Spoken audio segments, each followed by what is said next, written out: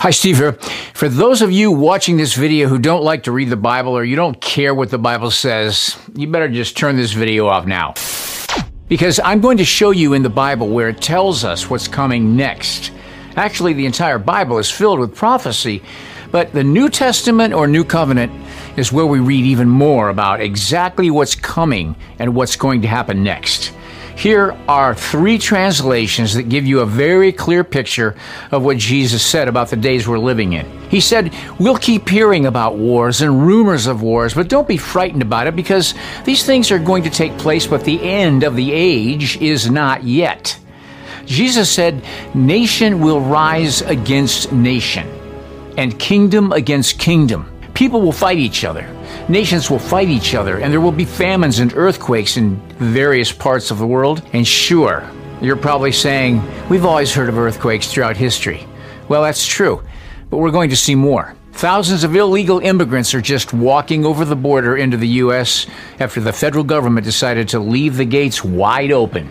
The U.S. Border Patrol has now admitted it's responsible for the decision to leave giant floodgates in the border wall wide open, giving thousands of illegal immigrants an easy opportunity to stream into Arizona.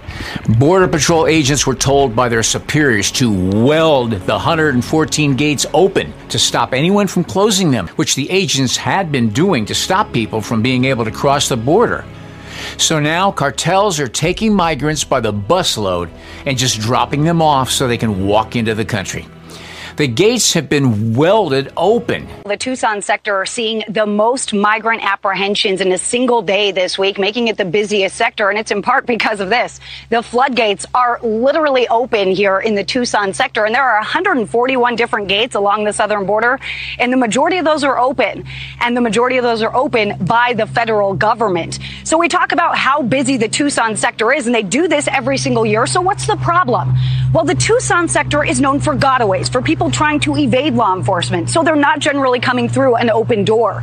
Well, now they are, and they're doing it by the hundreds. Just this morning, within a matter of hours, Border Patrol telling us it's non-stop. 250 migrants in just 2.5 hours here in this sector. Again, a sector, Kelly, that doesn't deal with people coming over and self-surrendering to Border Patrol agents, but that is what's happening. 1,600 in a single day here. If you don't see the problem with over 500,000 people crossing our border every year or more, then you don't understand how this is going to help fulfill what Jesus said about these last times. Because then he said, and there will be famines and earthquakes in various places.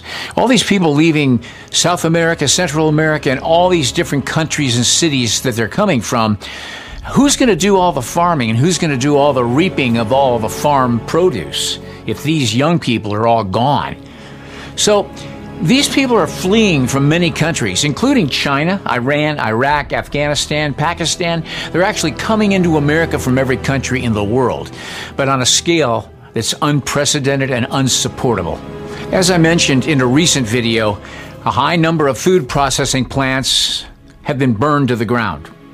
The number of chickens and cattle that have been destroyed intentionally will continue to cause an unprecedented and rising need, which will continue leading to a lack of food.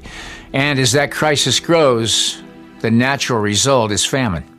And just when you thought this sounded bad, Jesus said, but all these things are merely the beginning of the intolerable anguish and the time of unprecedented trouble. And I believe in Revelation chapter 6's second seal is opened, and we read this. The rider on the red horse is given the power to take peace away from the earth and make people slaughter each other. He was given a great sword. This refers to what Jesus meant when he said, for peoples will fight each other, nation against nation, kingdom against kingdom, and there will be famines and earthquakes in various parts of the world.